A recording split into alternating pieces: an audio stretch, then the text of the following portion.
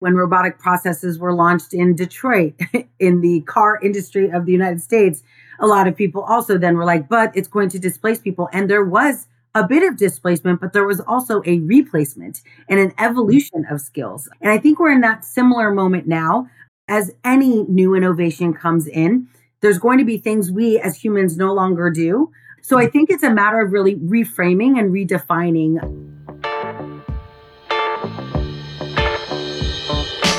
Hello everyone, welcome to DataFramed and our DataFramed AI series. I'm Adele, data evangelist and educator at DataCamp, and if you're new here, DataFramed is a weekly podcast in which we explore how individuals and organizations can succeed with data. Today's episode takes a very practical look at things. As with any emerging technology, organizations are now looking at AI and trying to understand how to best implement it and derive value from it. So how do you do that? And more importantly, how do you do that responsibly? Enter Noelle Silver-Russell. Noelle is the Global AI Solutions and Generative AI and Large Language Model Industry Lead at Accenture. She is responsible for enterprise-scale industry playbooks for generative AI and large language models, and in this role, she leads the development of global AI solutions across cloud providers such as Microsoft, Amazon, Google, and their ecosystem of partners.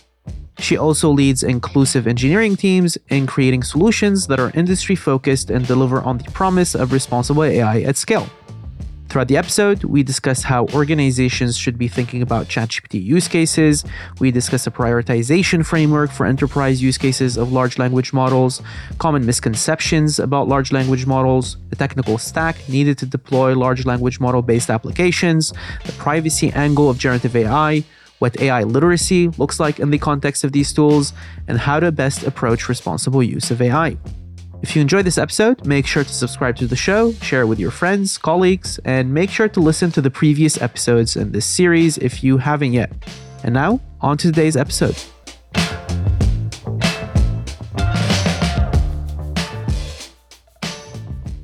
Noelle Silver-Russell, it's great to have you on the show. Wonderful. I'm so excited to be here. Thanks for having me. So you are the Global AI Solutions Lead and Generative AI and LLM Industry Lead at Accenture. You've been in the AI and technology space for over 2 decades now. Maybe to break the ice and to set the stage for our conversation, when was the last time a space and technology data AI was moving as fast as generative AI is moving today? Yeah, I mean, of course, if you look at the data, there probably has not been anything that's moved this fast. However, a lot of the same news, press cycles, excitement really did happen as I got involved in AI in production early on in my days at Amazon Alexa. So I feel like a lot of the same things we were saying, this is the first time we put AI in the hands of a consumer. It's the first time consumers can interact with AI freely. All these things we're saying now. So I sense a lot of the same patterns. And actually, we'll probably talk about this today. There's so many things we learned as we built those models, not just at Amazon, but also at Microsoft at scale, that, gosh, I hope we learned from those mistakes. Like it wasn't too long ago, as you mentioned, 10 years ago. But yeah, so I feel a lot of familiarity to this kind of scaling motion and interest, but I'm glad it's taken even more people are interested in it now. And I think that's an amazing progress. That's definitely the case. You know, the crux of today's conversation and our special here is how organizations, especially enterprise organizations, can create value with generative AI. Tools like ChatGPT are on top of mind for almost every executive, every business leader. Maybe let's take a step back first and try to understand the different modes of value these tools unlock for organizations. So maybe walk us through your own words. What are the different levers of value creation ChatGPT unlocks for organizations today? Yeah, that's a great question. I actually try to offer this every time I have a conversation, really with anyone about this technology, but specifically those that run organizations. I think there's a couple of different things. One, and probably the first thing that people think about when they think about GPT is customer experience. But it's a little bit different now because in the past, we used to try to attain business efficiencies and optimization, but almost at the cost of customer experience, almost as a trade-off that either you make your business run better or you focus on a better customer experience, but you couldn't have both. And that is something that's really new about the ability for this technology to, yes, reduce friction for our customers, make it easier for them to do what they want to do, but at the same time, that allows us to deflect work from humans that ultimately had to handle those problems as they went through a flow. And so I think having the ability to do both business optimization and customer experience evolution at the same time with the same model is something that's really, really impactful right now. I think another maybe myth I can bust that I often hear people talk about is that it is GPT or generative AI in general is a conversational agent. And so it's more about fixing chatbots and making them better. And what we're now seeing is really an evolution on business activity, business to business or process to process communication. I would love, for example, for me to be working in one system and it detect certain signals from my work and be able to trigger natural language requests to other systems so that it's ready by the time I get there. And those are the types of things we're seeing now, right? How do we get systems to talk to each other without them having to be hard coded to communicate to each other? And that I think is a pretty exciting opportunity as well. That's a really great framework of thinking about it, systems to systems communication without necessarily hard coding that. You mentioned a myth busting here. Maybe as you're talking to executives, based on your conversations, what do you think are the most common misconception other than that myth that you just mentioned that leaders tend to have about generative AI and ChatGPT and GPT in general? Yes, I think, ChatGPT, as it got very, very exciting and a lot more people started using it, I think people tended to think that that was the entirety of the technology, that ChatGPT, this web application, which is literally all it is a web application, that was the capability. And what I try to, again, I do a lot of myth busting in my day to day. I try to encourage them to think much bigger than that is one web application, but the underlying model is really what's interesting. And that underlying model, another kind of myth, is that people think that that's the model they have to use. They don't realize that there's a collection of models out there. For example, in an earlier session, AWS has a whole collection of types of models. Different cloud platform providers are going to provide their own collection of foundation models to choose from. So the capability is really quite expansive beyond just what you can do in ChatGPT. And most people are like amazed by what ChatGPT can do. So just imagine how that changes when you can create your own private version of that, when you can fine tune it on your company, your company's data, when you can do it on a cloud platform that you architected to be secure and private. All of these things we've been working for almost a decade to build, right? This concept of a secure cloud infrastructure to run applications.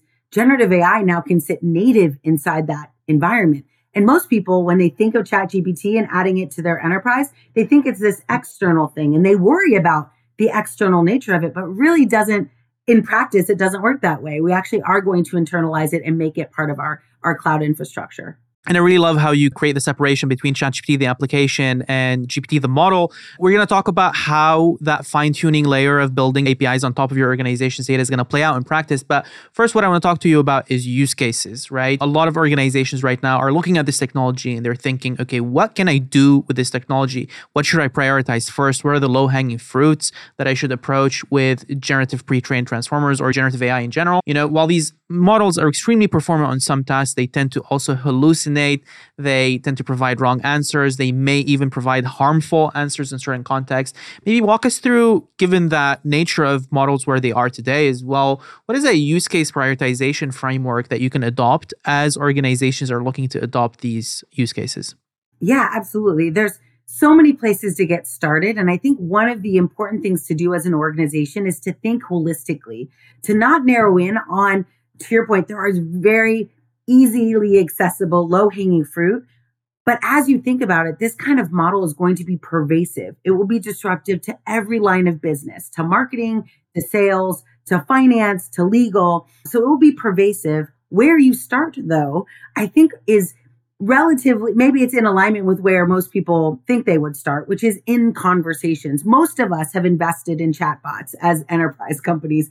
Most of us, we're not extremely happy with the results, right? They're still there, though. We still are like, well, it's better than nothing, but it does have room for improvement and in some cases, significant improvement. So that's a great place to start. But it's so important when you do choose to start there that you actually think, how does improving that customer experience in that chatbot, how does it change the rest of our workflows?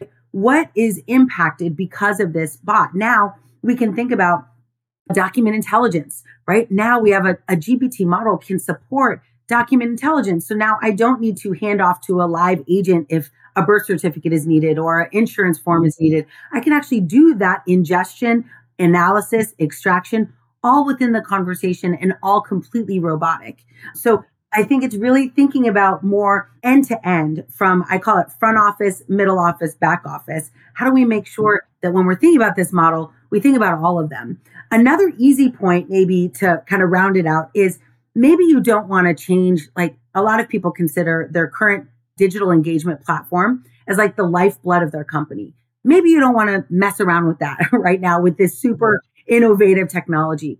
There is an incredible opportunity for you to use GPT on the back end to analyze how those conversations are happening, to do named entity recognition, to do summarization. Like we used to have to build one model for each of these things. Now we have one model that does all of these things. And that can really help us get efficiencies where maybe either they're on our backlog for a data scientist to do, or maybe we've just long forgotten the ability to do it because of our resource constraints. Now you have a model that literally can augment the capabilities of that data science team. That's a really interesting use case that you mentioned here, which is really the ability to kind of telescope the ability of a data team to create a lot of different natural language use cases, even if they're only on the back end, right? That create efficiencies. You mentioned here how ChatGPT and GPT models are going to transform every single line of business within the organization. Walk us through, how should leaders think about the human component here? There's a lot of talks about automation, the potential displacement of jobs. What are the actual risks? What's hype versus reality here in this situation, right? And how do you see that conversation playing out in the future, whether you're a leader or you're someone in the organization that's looking at this technology as a potential displacer or threat? Yes, and I've been talking about this since actually Alexa. Alexa also created this sense that AI was going to replace people. And it's honestly not the first time, right? When robotic processes were launched in Detroit, in the car industry of the United States, a lot of people also then were like, but it's going to displace people. And there was a bit of displacement, but there was also a replacement and an evolution of skills. And I think we're in that similar moment now. As any new innovation comes in, there's going to be things we as humans no longer do.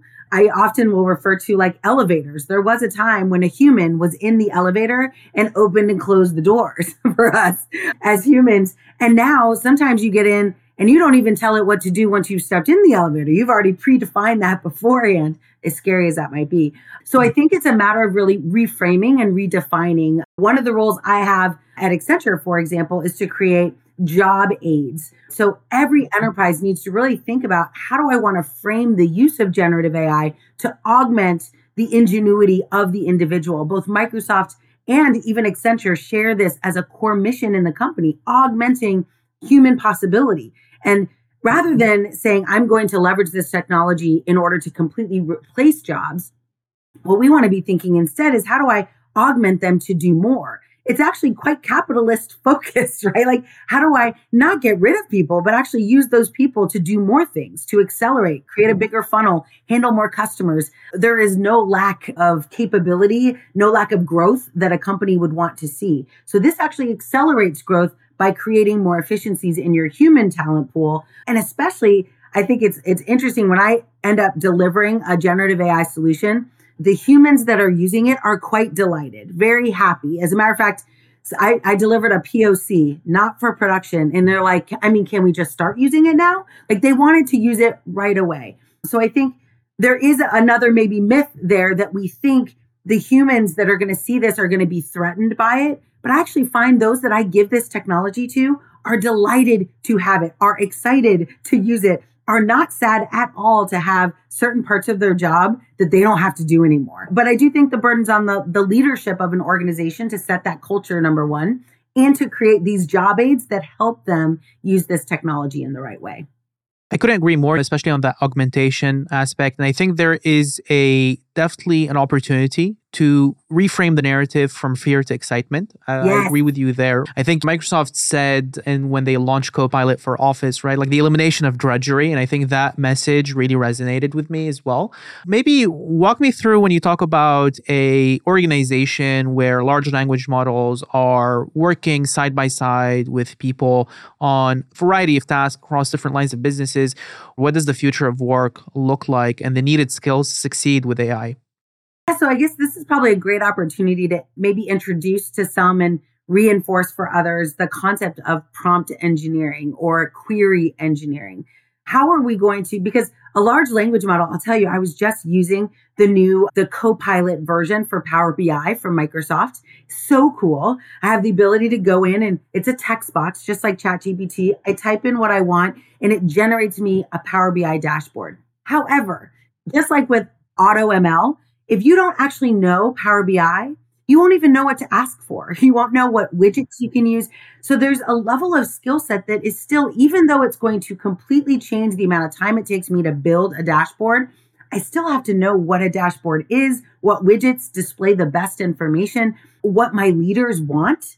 Like that's not going to be intuitive to a robotic process. It's not even something we can change because let's face it, our leaders change what they want all the time, right? So this is where our humans, we're augmented. We don't have to build the models. We don't have to build the model of information ourselves, but we can use this AI to get us to that first draft much, much faster. And I think that's where some of the delight is, honestly, is that, oh my gosh, I now don't spend half my day building the dashboard only then to focus on the story the data is telling. I now spend 10% of my day building it with the augmentation of AI, and I spend the rest of my day trying to refine that story. And I think that is where a lot of that human capability right now is lost.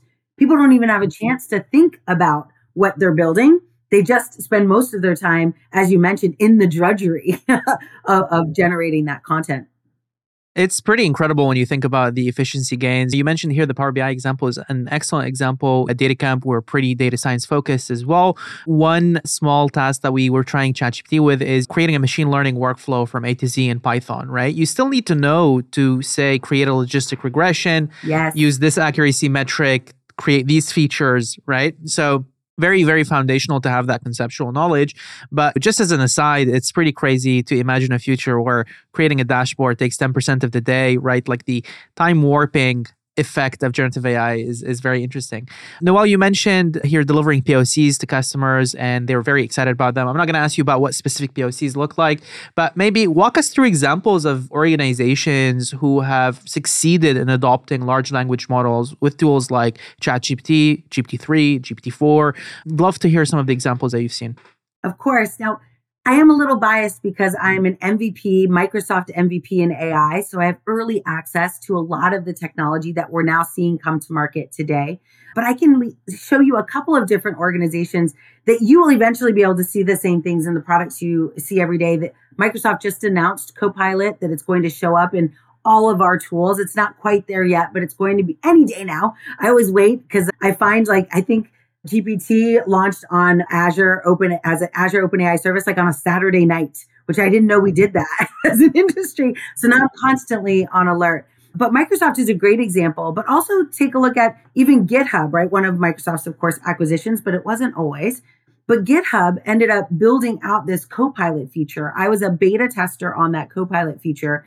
And I also was part of a team that is reimagining what software engineering looks like at a company like Accenture. I mean, Accenture has 700,000 employees. Many of them are writing code every day. So what happens when we can refactor, even if it's minutes, 10 minutes, 15 minutes across hundreds of thousands of employees, that productivity is expansive. So thinking about how do I use this technology? And again, not just to reduce friction for customer conversation, which is an easy go-to when we're using ChatGPT, but how do I ask it questions like you were mentioning, asking it functional questions? How do I don't know how many of us have spent time looking at code only. Like the worst thing that happens, you spend an hour, maybe two, looking at a piece of code and someone walks behind you and is like, oh yeah, it's right there. And you're like, oh. So one of the things I have to say, like the pair programming capability of this, many companies realize that even if they don't touch their line, even if they don't touch a customer, they can actually just change the way their engineers work on a daily basis. And now, there was a model, Codex. Codex has now been wrapped into GPT-4. So now GPT-4 can not only reduce friction for your customers and conversations, it can also help your engineers write better code. We're now seeing this one model do so many vastly different use cases across the enterprise. I mean, you can even think about it doing legal triage, right? Doing RCA for help desks for employees. I mean, there's just one model now gets to serve a bunch of these capabilities within an organization. And I think that's what a lot of companies are realizing. They start with one, but then they're instantly moving on to what's our second, third, fourth use case we light up across a company. Interesting you mentioned legal here. I was reading a report yesterday from Goldman Sachs that said that almost 40% of the legal industry of tasks are subject to augmentation with generative AI, right? Given how much document triage there is, how much synthesis, understanding, summarization, all of these things. Very interesting. You mentioned use cases here. We talked about successful examples, but I'd be remiss not to talk about the challenges associated with deploying generative AI in production. I want to make sure that we speak deeply about these challenges because this is relatively a nascent technology. It's new. There's a lot of risks associated with these technologies for organizations. You don't want to be that brand that says something harmful in your chatbot, right? So what are the most common challenges that organizations face when deploying these models, and how can they mitigate these challenges? Yeah, I think the first challenge is really understanding that you can't just deploy GPT, that it is an enterprise framework. Like there's an entire selection or collection of tasks that are required. Everything from, it's very similar. It's almost like MLOps, right? For generative AI. Like we still have to do data selection. We still have to create an inclusive data set. Even though the data set in GPT is or generative AI in general, much smaller, it's still necessary and it still needs to be inclusive. We then also have to consider fine tuning. And this leads to kind of our questions around accuracy and hallucinations. How do I tell the model what answers I want it to provide to the world? If I am a retail company, do I want someone to come and ask my bot what to do with prisoners of war? Like, do I want it even able or capable of answering that question? If you go to ChatGPT, it absolutely could answer that. So how do we make sure that we've put guardrails up for what our bot is willing to answer? Because it can, based on I know you had mentioned GPT standing for Generative Pre-trained Transformer. For those of us, that pre-training, understanding, we don't have direct lineage to what that data is, but we do know it's about 499 plus million websites that were scraped in this process. And all of those websites, we know for sure, were, for the most part, written by humans. And those humans are biased. And as humans embellish and they attribute false information. And so the model cannot be blamed for amplifying patterns it sees in that data, especially if it's wrong. Oftentimes, it's usually modeling a pattern of attribution that if you go and look at the lineage of data, you're like, oh, I see where you might have come to that conclusion, even if it's wrong. So I always tell people models are never wrong. They're just simply untrained. And we do need to take more time, more care, and more effort in training them. The two things maybe that I hear the most from industry is one around that concept of hallucination. How do I make sure my model isn't wrong? And that's where fine tuning, that's where prompt engineering, chain of thought prompting, like there's lots of techniques now to control how a response is generated. I love this new role called prompt defender, right? A prompt defend mechanism for like cybersecurity and risks associated with that. I feel like you'll probably talk about that in another session, but there's a lot of opportunity around generative AI to make sure what kind of prompts can be supplied and how do we protect against prompts that are intentionally trying to access data that should not be accessible. All of this extremely important.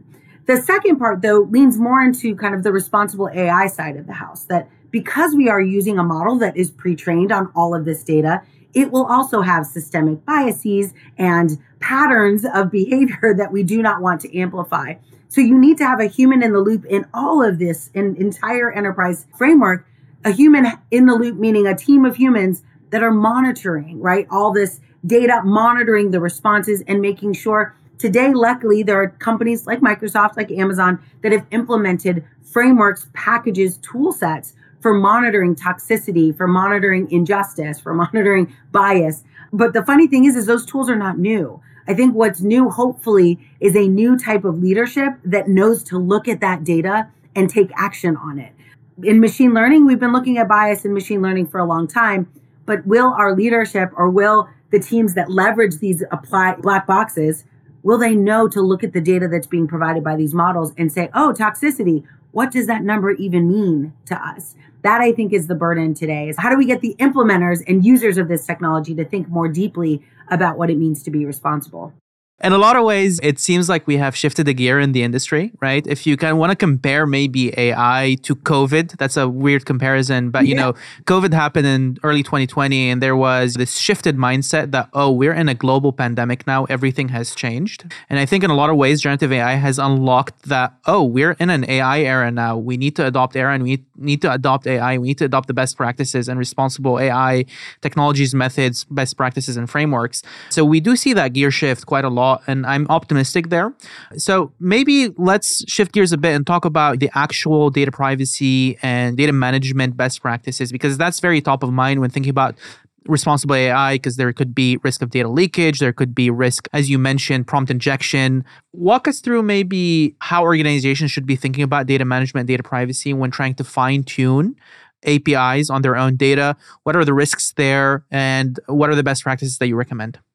Absolutely. I think one of the first things, so I've been working through my Microsoft MVP relationship, working with OpenAI for a while. I think a few years ago, I had an opportunity to interview some of the executives at OpenAI. Very exciting. It was before they were cool like they are now, but very exciting stuff. And the vision was there in the same way.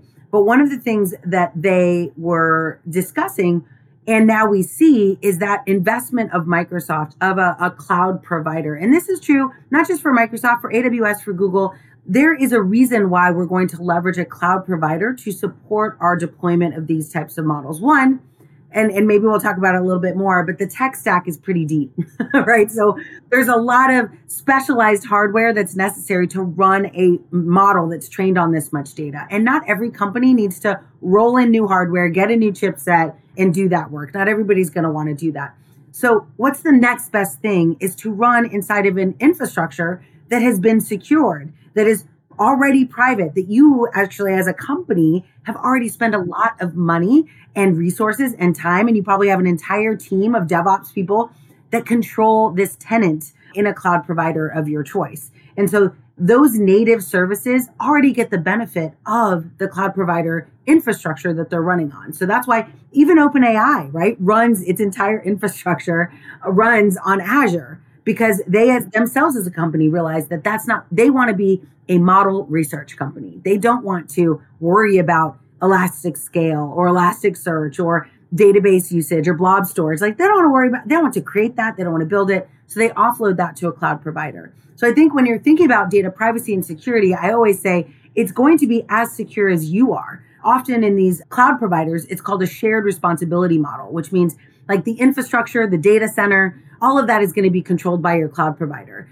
Then you're going to build your own tenant that you're going to secure. And so that tenancy, that security, that well-architected nature of that tenant is going to be completely up to you. But the good news is most of the enterprises today have been working on building secure cloud infrastructure for quite some time. So the benefit now, of course, is we can use this technology in the context of that.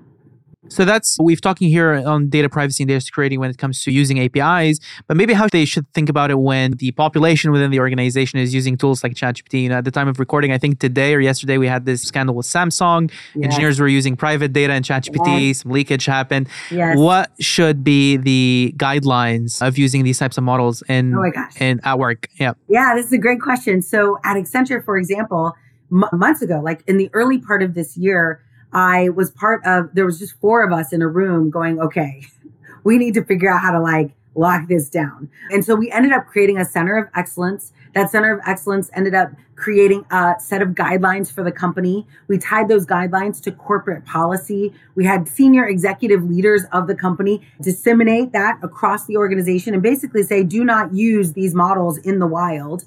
But the very next thing we had to do, and I think this is the responsibility of a company, is that we then also gave them an enterprise sandbox so that they could play. It's very hard to tell someone. I always say when you tell someone not to do something, it almost, maybe I have too many children, but you almost are like, I don't want to say like, don't do it, because that's going to make you want to do it more. So, but in this case, we were very transparent about the risks of exactly what we're seeing in the news today with some companies. There's a risk of that when you share any private data. So sure, go use it if you want to. You can use it to write an invite here or maybe an agenda for a meeting there, but no client data, no Accenture data.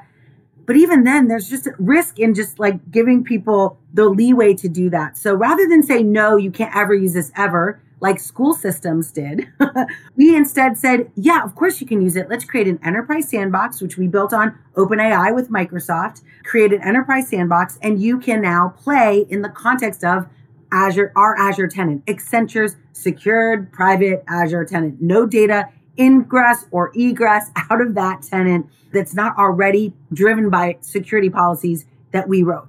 That will make the organization feel more comfortable. It'll give people a chance to play. So that's one of the things we do today. We have like this COE in a box where we provide the guidance on these policies. We also then provide the ability for you to come and build an enterprise sandbox, whether it's on AWS, Azure, Google, right, wherever your cloud provisioning might be. I love that approach because at one point in time, you do preserve privacy, but I think it would be a massive disservice, especially I can see the education angle, but I don't see the enterprise organization like complete barring it. I saw a statistic a while ago that almost 73% of employees would refuse to work for a company that doesn't allow usage of ChatGPT. So I think like ChatGPT is the new remote work in a lot of ways. Yes. So yeah, maybe walk me through as well, kind of thinking here about the data privacy concept component of things. Let's talk about the responsible AI side of things as well. A lot of the times, I've been in data science for like 7 years now. Transparency, explainability of models have been really important, right? The ability to understand why a model is making the decision it's making. I haven't seen a lot of compelling research on ChatGPT or GPT models that are easily explainable, right? Like a random forest is. Have we reached a moment where we have just accepted that black box models are here to stay? Yes, that's an interesting question. I wouldn't say that. I think there's so many. I mean, granted, I am in the responsible AI community. I often speak on this topic. And I do find that many like ethicists in general would say, no, we are not at that stage. We are violently opposed to that stage. But I do see companies, for example, one of the really good news about Azure OpenAI service, when it launched with the responsible AI toolkit built in. And that's new. Like before it was an option. You could go out and get it. You could apply it. You could add the packages, but it's actually part of the solution. It's a tab in the tool, in the deployment playground. And so that I think is part of what's different is that there is a call to action by enterprises to say, I don't want to use something, especially a black box AI model that I cannot have some visibility to. I think Stanford Helm, right, came up with this huge battery of metrics to measure not just the accuracy and performance of these models, but also the toxicity and different levels of responsible metrics that we often would measure intentionally if I was doing that on site. So now seeing the challenge, I think, is mostly who's going to play well with the Stanford kind of system of the world, who's going to make sure that they build. I was just talking to a partner yesterday and they're like, oh, on our roadmap, we're building model cards that explain how decisions are made in this neural network. Because as you mentioned, we don't want to know, honestly. Like the whole point of a pre-trained model is that I don't want to know the details. I don't want to train it myself. But at the same time, there has to be some explainability. There has to be and auditability. So one of my friends at Meta who runs the marketing organization there, like she was one of those people that when I met her must have said the word audit like 17 times in relation to her data science team in our very short conversation. And I realized that auditing a black box model is very, very difficult unless these types of mechanisms are provided. I wish it was a requirement. One thing I have noticed, especially as the economy kind of goes up and down, is that we have seasons of being very interested in responsible AI and doing the right thing and measuring and checking for accuracy. But as soon as things get tight, as soon as resources become less available, the economy takes a turn, as soon as that starts to happen, the teams that often get shed in those times are these responsible AI teams, right? And so that is something I'm looking forward to as we move into like maybe a conversation on regulation or policy, that we see where this isn't an option, right? Like building responsible tech is not, the burden is not on the CEO, right? Like I always tell people, I'm one acquisition away from the Death Star in any solution that I build. Like I never know who's going to own it, who's going to buy it. So how do I protect it? And honestly, I feel like regulation is one of the shining lights at the end of the tunnel that I'm looking for to help make this a requirement and not an option for enterprises. So let's jump in regulation here. Walk me through, what do you think good government regulation for AI and these types of tools should look like? Yeah, I probably will start with the word collaboration, right? I think there's and not just collaboration with the big tech companies. I'm always surprised at how many lobbyists are employed by the big tech companies in these conversations, but really about consumers creating what I call kind of an inclusive data set, right? As we build these, I think there are lots of good examples of this. The EU just came out with, who knows if it'll pass, and maybe by the time someone hears this, maybe it will have. But even if it doesn't, it's a great set of guidelines for organizations to think about what to talk about. And the way that they built that was, again, by building an inclusive group of people across industries. Because when you build regulation, I always think, let's go for regulated industries first. Usually they're the highest risk. They also know regulation, so they're not foreign to the idea of being told what to do. Let's face it, engineers, data scientists, technology, we're not used to being told what to do. It's going to be hard culturally to shift that monolith. However, organizations that are already this way, finance, healthcare, life sciences, there's opportunities for us to put in guardrails that are not far from guardrails they already have in other parts of their organization that will refine and protect users in some of the most important situations, right? Where their finances and independence is concerned or where their healthcare is concerned. So that's some of my guidance. And I definitely have been working with policymakers. I recently spoke at the Canadian consulate in New York, to talk about where should we start? It's almost the same conversation you mentioned earlier with enterprises. Like, what do we start with? Because if we try to boil the ocean with regulation, we'll just never, we're there now. We've been doing this for 20 years and there's still no regulation. So how do we pick something that we can identify and go after and begin without trying to do so much that we never get started? Yeah, and maybe harping on what was, a big story in the generative AI space a few weeks ago, that Future of Life letter on the moratorium of stopping AI research. I see this debate happening within the AI community and the data science community, is that the regulation should be on the application level, not on the research level. Where do you stand on that debate? Yeah, I would definitely lean more towards like research. Research and academia in general are also under a different level of regulation, a different level of usage. They are not production based. They're not making money, which drives weird behavior, let's face it, in corporate organizations. So yeah, I do believe that research, and it goes along the lines of what I mentioned before. If I tell people not to do something, it's just going to fuel the fire for those very specific people who are like, yeah, we're going to do this. I don't think there's harm in research. It actually informs us as to things. Like there's lots of things that we researched. I'll give you an example.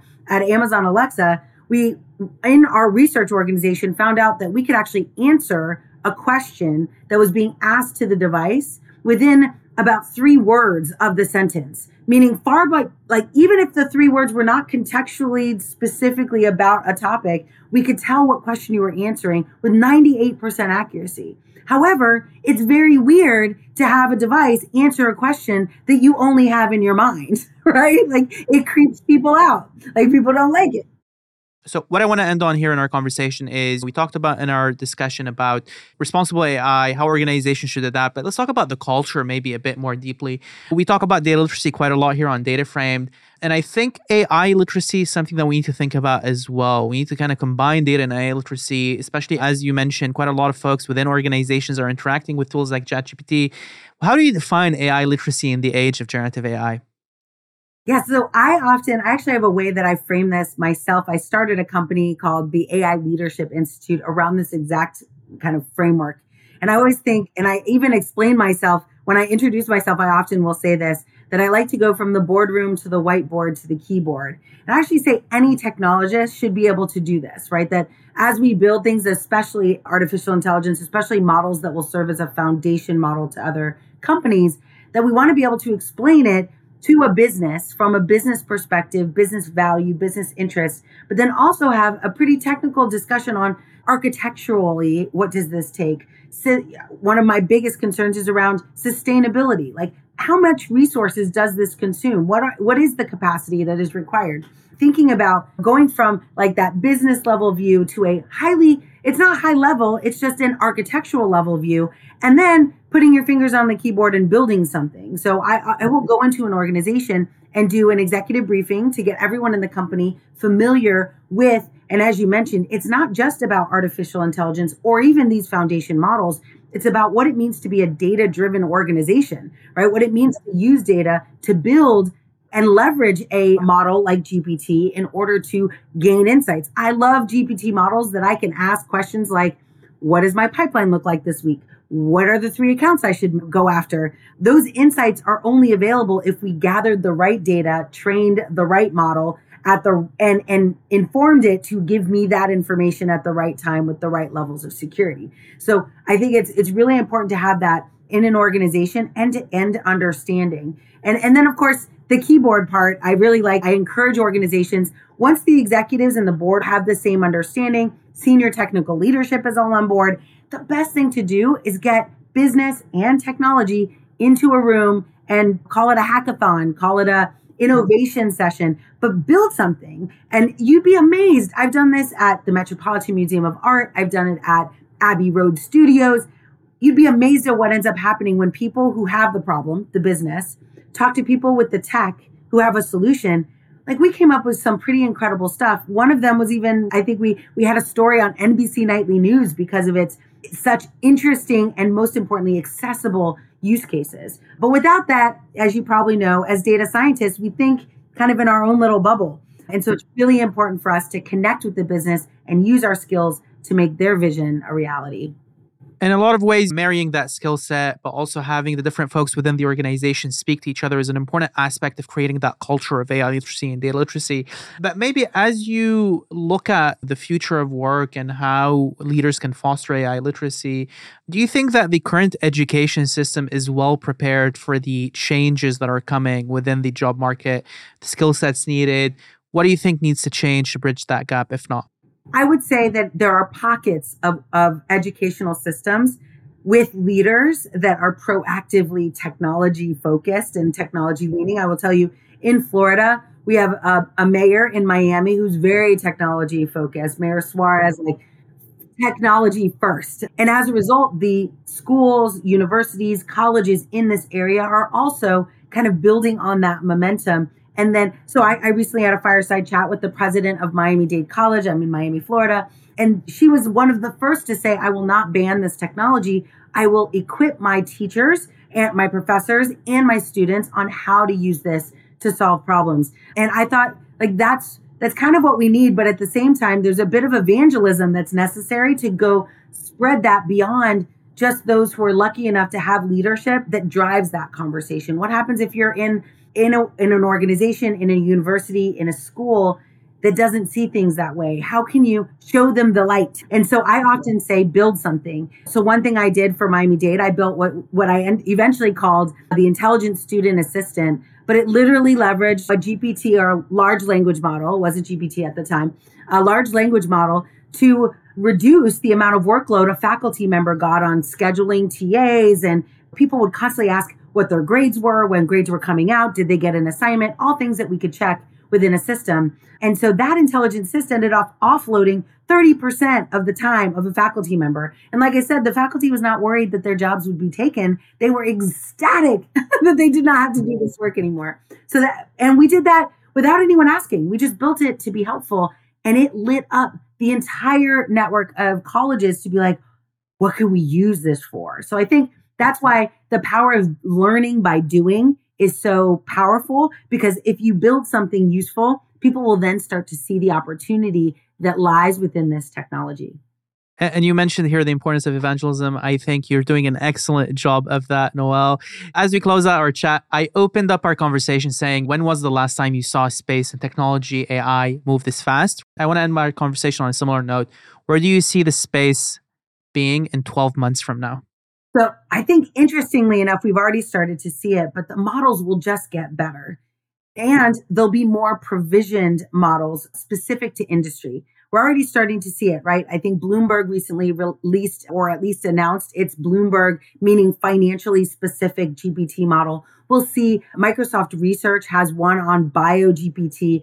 There's lots of, right now it's in its nascency, but what happens to all these companies that are serving medical communities, patient communities, and now they don't even have to fine tune the model that much. Right now, that's still a gap that I still have to go into a company and I still have to get its data and fine tune the model to get it to answer. What happens when we reduce what I call the time to value or time to market for these companies? So I feel like in 12 years, we'll start to see an even bigger shift of organizations of all sizes starting to leverage this technology in meaningful ways. That is going to be very interesting. I'm excited for the App Store for models, where I'm going to be able to download my legal GPT, my bio GPT, all of these things. Yeah. You should patent that. No? Yeah. I mean, Hugging Face is already doing it. I feel. Yeah. Noel, before we wrap up, any final call to action before we wrap up today? Yeah, I would encourage everyone to really learn by doing. There are some incredible GitHub repos available if you are a practitioner, even if you're not. I always reference GitHub as kind of tracing paper that artists use, right? Even if you're not proficient, you can use tracing paper and create pretty fantastic artwork. It's kind of like paint by numbers. A lot of our GitHub repos are this way. Microsoft, AWS, Google have all released samples, generative AI samples that you can build. Some of them even have released all of the infrastructure as code. I will not name it per each one, but you know what I mean, right? The scripts that are necessary. So you hit one button, launch a couple bash or shell scripts, and it will build for you in your infrastructure. So just get in there and start playing around with this. This is exactly the time. Don't be that person 2 years from now that's like, oh, I remember hearing about that. I should have dove in. Just dive in now. There's no harm in that. And learning by doing will set the path for your way forward using this technology. I couldn't agree more. Learn by doing is something that we live by here at DataCamp. Thank you so much, Noel, for joining us today. It was a really insightful discussion. Yeah, super fun. Thank you for having me.